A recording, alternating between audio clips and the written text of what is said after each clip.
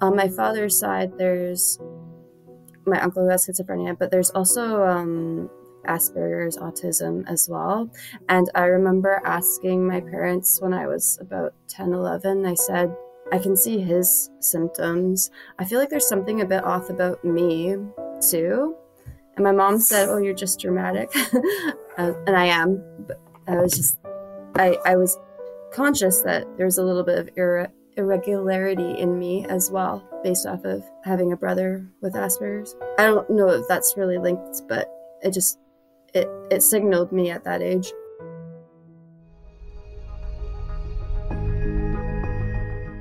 My name is Phaedra Aldridge. Welcome to Look Again, Mental Illness Reexamined, a podcast about mental illness brought to you by the BC Schizophrenia Society and our BC partner organizations. Throughout this season, we have taken a deeper look into serious mental illnesses like schizophrenia and have talked to quite a few professionals and family members on this subject. But what if I told you that schizophrenia symptoms are also experienced by people with autism? Even more revealing, people with autism are at a higher risk of developing schizophrenia. Research has shown that 70% of people with autism have at least one mental health problem, with 50% having two or more. Today, many professionals in the autism community are calling for change to how they approach clinical care. Some believe that mental health assessments should be an integral part of treating people with autism, and no one understands the value behind these assessments more than my guest today. I'm joined by Dr. Stephanie Amos, who is a clinician scientist, psychiatrist, and the Associate Director at the Cundill Centre for Children and Youth Depression in Toronto. It's a pleasure to meet you. Oh, thanks very much for having me, Phaedra. Dr. Amos, based on our conversations with people living with schizophrenia and other family members, we have started hearing more and more that autism and schizophrenia have very similar symptoms. In fact, it took the medical community quite a while to separate the two. Up until the 1940s, autism was actually considered a feature and a symptom of schizophrenia. Can you tell us a little bit more about the origins of how the two started off so entwined, but then became two separate illnesses? Sure. So even the word autism, its origins came from schizophrenia. It was a German psychiatrist in 1911 named Eugen Bleuler that coined the term autism. And autism was describing in schizophrenia individuals who had excessive hallucinations, a very large sort of fantasy life. And it was in the 1940s that Leo Kanner, who was an American psychiatrist, started to describe individuals who had autism spectrum disorder, but at the time was calling it autism. So the word autism actually came to have a different definition by Leo Kanner, which was describing children who really had the absence of an inner symbolic life. In the 1950s, autism was part of the diagnosis of schizophrenia. If you saw a child who had the symptoms of autism, it would be called a schizophrenic reaction with a childhood label. In the 50s and 60s, a psychologist named Bruno Bettelheim started to popularize the notion that autism was caused by cold parenting, so-called refrigerator mother. And it wasn't until the 60s and 70s that the biological underpinnings of autism were better known. And it wasn't until the 1980s that there was a separate label of autism distinct from schizophrenia that was part of our book of diagnoses in psychiatry. Well, it wasn't that long ago. So what do scientists believe now about these two conditions and them being linked, if at all, Stephanie? So part of the quest to understand autism more has been looking at genetic underpinnings of autism. And in that quest, hundreds of genes have been found that are associated with autism, some of which have also been associated with schizophrenia. So there is a shared genetic risk for autism and schizophrenia. We also know that individuals with autism have an increased risk of developing schizophrenia later in life. So whereas the general population prevalence of schizophrenia is somewhere under 1%, about 0.7% or so, in autism, the prevalence of schizophrenia is more like 5 or 6%.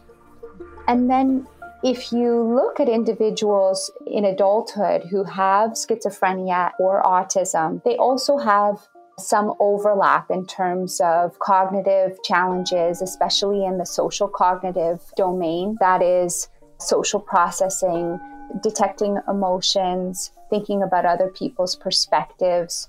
So you don't see a lot of differentiation there. But exactly what's shared about these two conditions, we have some sense, but there's still a lot of work to be done to figure out how does a similar genetic risk, let's say, push one individual to develop autism and another individual to develop schizophrenia later in life. Now, we know with schizophrenia, there's positive symptoms such as hallucinations. And you were just talking about negative symptoms and cognitive losses with individuals with autism. Are you seeing an overlap as a clinician and a researcher between the positive or the negative symptoms of schizophrenia with people with autism? Because it is difficult to disentangle the negative symptoms. They're different in terms of their timing of onset and some of the quality, but there's a lot of similarity. For autism, a lot of the diagnosis is based on social communication impairment, where you have difficulty with sharing, responding to others, having back and forth conversation, nonverbal communication, the change in the tone of the voice to convey different messaging, and making, understanding, maintaining relationships. So that is a huge part of autism. It has its onset in early life. Schizophrenia has negative symptoms that have an onset most often in the teenage years or in early adulthood. But what tends to be present as part of these negative symptoms is diminished emotional expression, diminished interest in social interactions. And so you can see there what the overlap is. The timing is different, and sometimes the quality is somewhat different, but it can be very difficult to tease those things apart, especially if you're seeing somebody in adulthood and you don't know what happened prior to. That's where the negative symptoms are overlapping. But you cannot have schizophrenia in somebody with autism without positive symptoms. And so that's because it's so difficult to disentangle the negative symptoms. So you cannot get a diagnosis of schizophrenia in somebody with autism unless you have prominent delusions or hallucinations. And now, Dr. Amos, you and your team wrote a paper for The Lancet, and you hypothesized that autism increases the risk of developing a major psychiatric disorder. I would love to hear more about the findings and your hypothesis. As you mentioned in your introduction, individuals with autism, they tend to have more than one diagnosis. Those can be medical diagnoses or mental health diagnoses. It seems that a majority of individuals with autism spectrum disorder will develop what we call a co-occurring mental health condition at some point in time, and many individuals have more than one co-occurring mental health condition, with anxiety, depression, attention deficit hyperactivity disorder being common. And we knew this, and we wanted to fine-tune and make it more precise in terms of what the prevalence is of these different conditions. And part of that is because it can be difficult to measure and accurately diagnose these co-occurring conditions, the symptoms of autism and the negative symptoms of schizophrenia. That overlap can lead to a lot of ambiguity in diagnosis. So my colleague and I worked very closely with him on this study where we looked across the research. So we found that across a number of different psychiatric diagnoses, or how we call co-occurring mental health conditions in autism, we see higher prevalence than in the general population. So if you look at anxiety disorders, depressive disorders, attention deficit hyperactivity disorders, so-called disruptive behavior disorders, sleep problems, schizophrenia spectrum, and bipolar disorders. So we see higher prevalence across the board of a number of different co-occurring mental health conditions. And so the question is, why do we see this higher prevalence across the board in individuals with autism spectrum disorder? Part of it is likely biological in terms of having more of a genetic risk that leads to increased rates of autism spectrum disorder, which changes the way that the brain develops.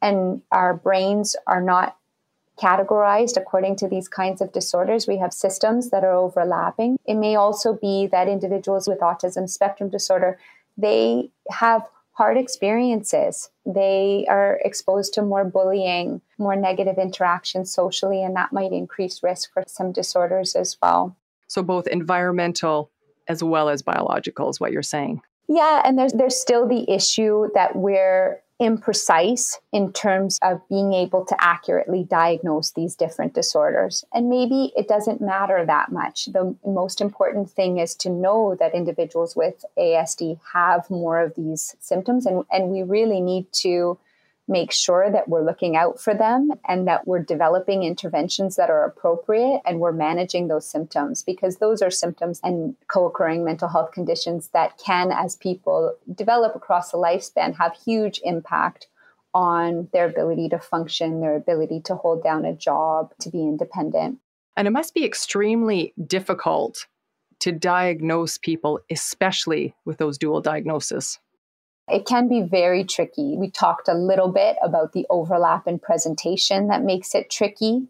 Timing can make it tricky. So if you have somebody who presents to you in early development, it's easier to figure out what came beforehand. If you see somebody who's 4 or 5, the parent is usually part of the assessment and can talk to you about early development. Similarly, in early and middle childhood, once somebody becomes an adult, it can be very difficult to remember what came before, and that can make the diagnosis very tricky. Also, some individuals with schizophrenia, as time goes on, it's harder to get in touch with caregivers because they've disengaged. And the other thing that makes it difficult is because communication difficulties are a part of autism spectrum disorders, it can be really difficult to ask them about their experiences and make sure you're getting accurate information. If I ask somebody with some communication difficulties, if they hear voices,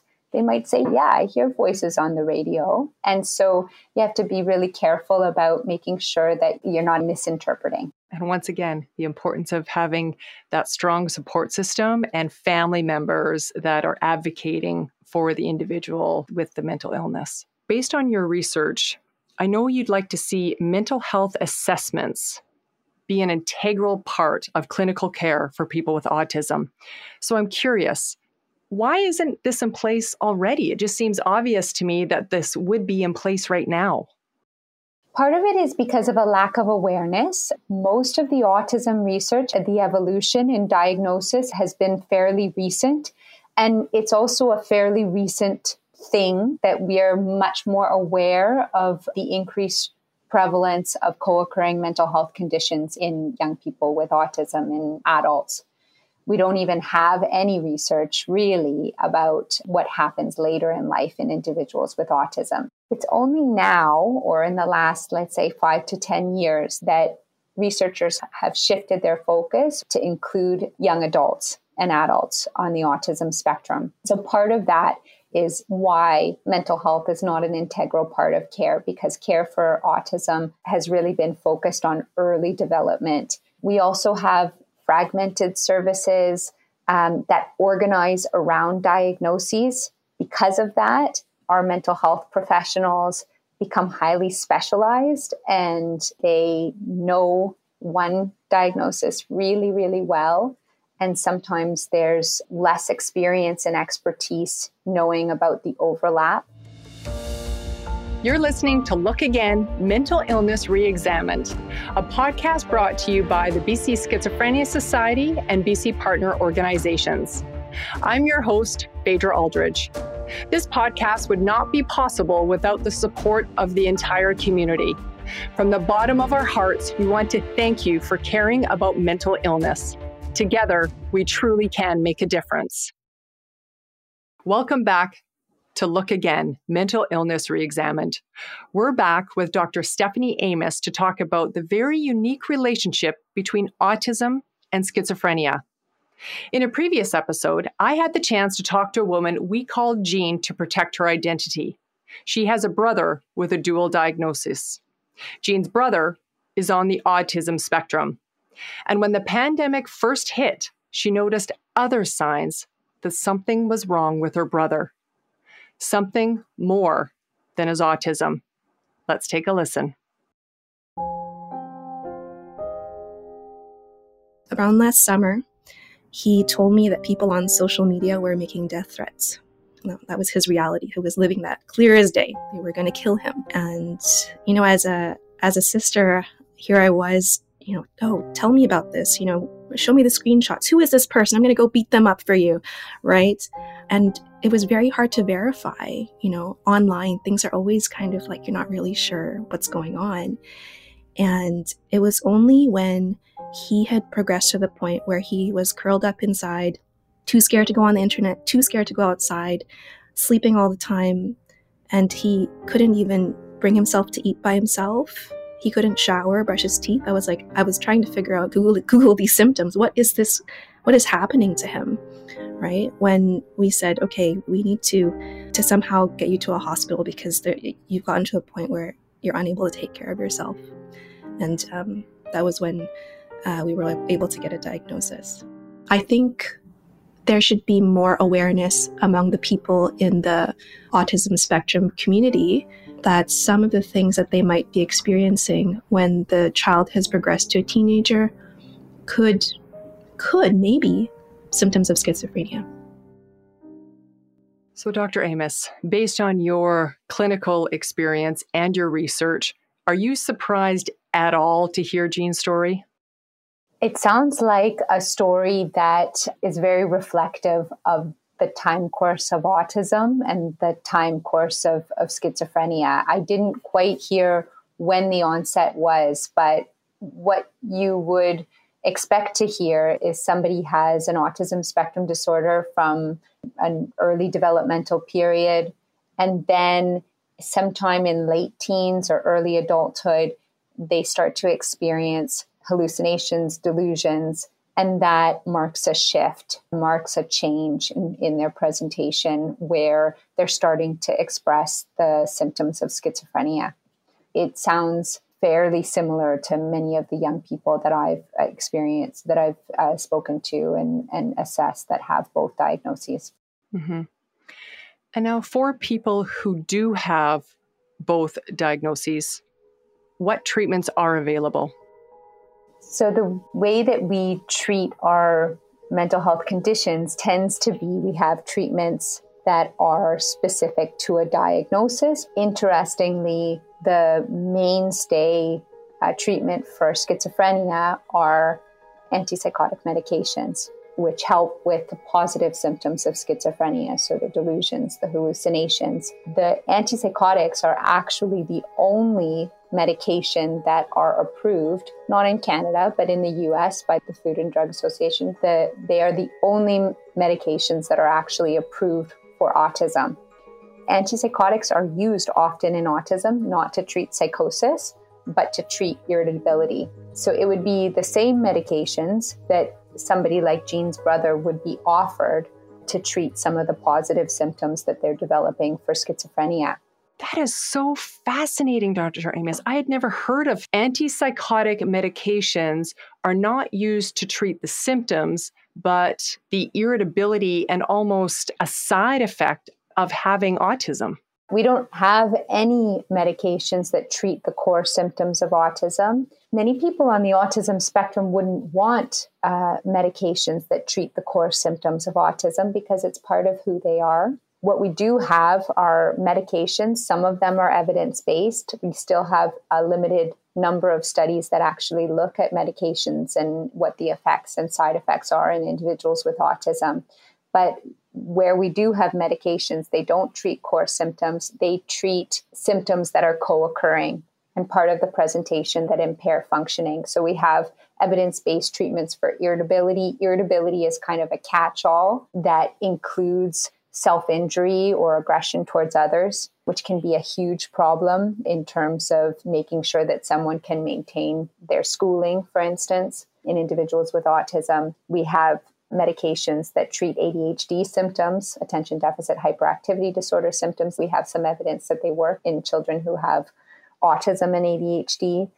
And that's really what we're working with. Many of the medications that we use in autism are off-label. So we use selective serotonin reuptake inhibitors to help with depression and anxiety, but we don't have evidence that really indicates clearly that those symptoms respond to those medications when you're treating individuals who have both autism and a co-occurring anxiety or depressive disorder.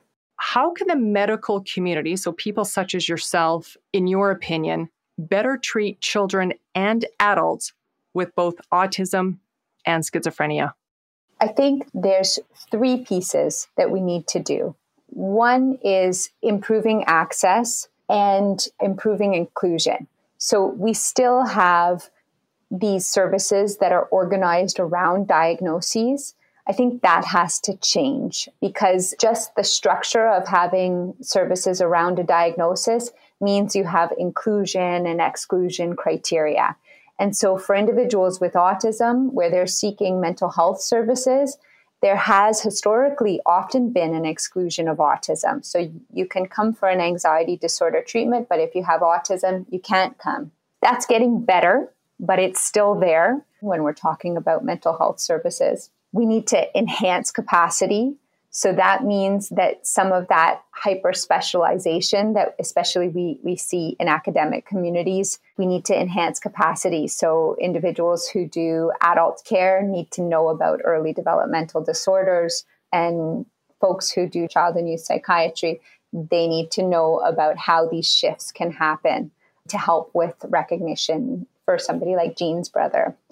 And then we need to think about mental health services according to need, not diagnosis necessarily. I mean, that has to be part of our consideration, but there are lots with autism spectrum disorder who need supports, but they can do very, very well with some supports, not intensive supports, but some supports. Whereas there's some individuals who really have intense need. And the same thing with schizophrenia. There's a huge amount of variability in presentation.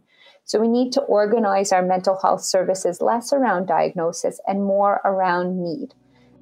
Dr. Amos, we will certainly be following up with you in the future. There's no doubt about that with all this exciting research. And I just really want to thank you for joining us today.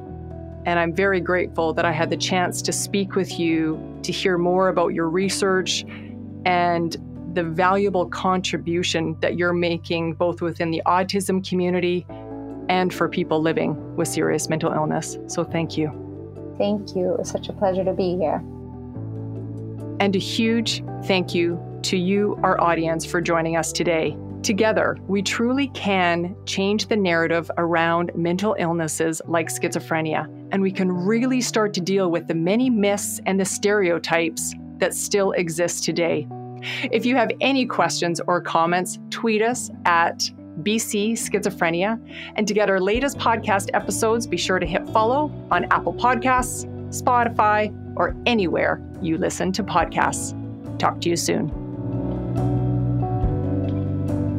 This podcast is brought to you by the BC Schizophrenia Society and the BC Partners for Mental Health and Substance Use Information. We're a group of nonprofit agencies providing good quality information to help individuals and families maintain or improve their mental well-being. The BC Partners members are Anxiety Canada, BC Schizophrenia Society, Canadian Institute for Substance Use Research, Canadian Mental Health Association's BC Division, Family Smart, Jesse's Legacy, the North Shore Family Services Program, and Mood Disorders Association of BC, a branch of Lookout Housing and Health Society. The BC Partners are funded and stewarded by BC Mental Health and Substance Use Services, an agency of the Provincial Health Services Authority. For more information, visit heretohelp.bc.ca.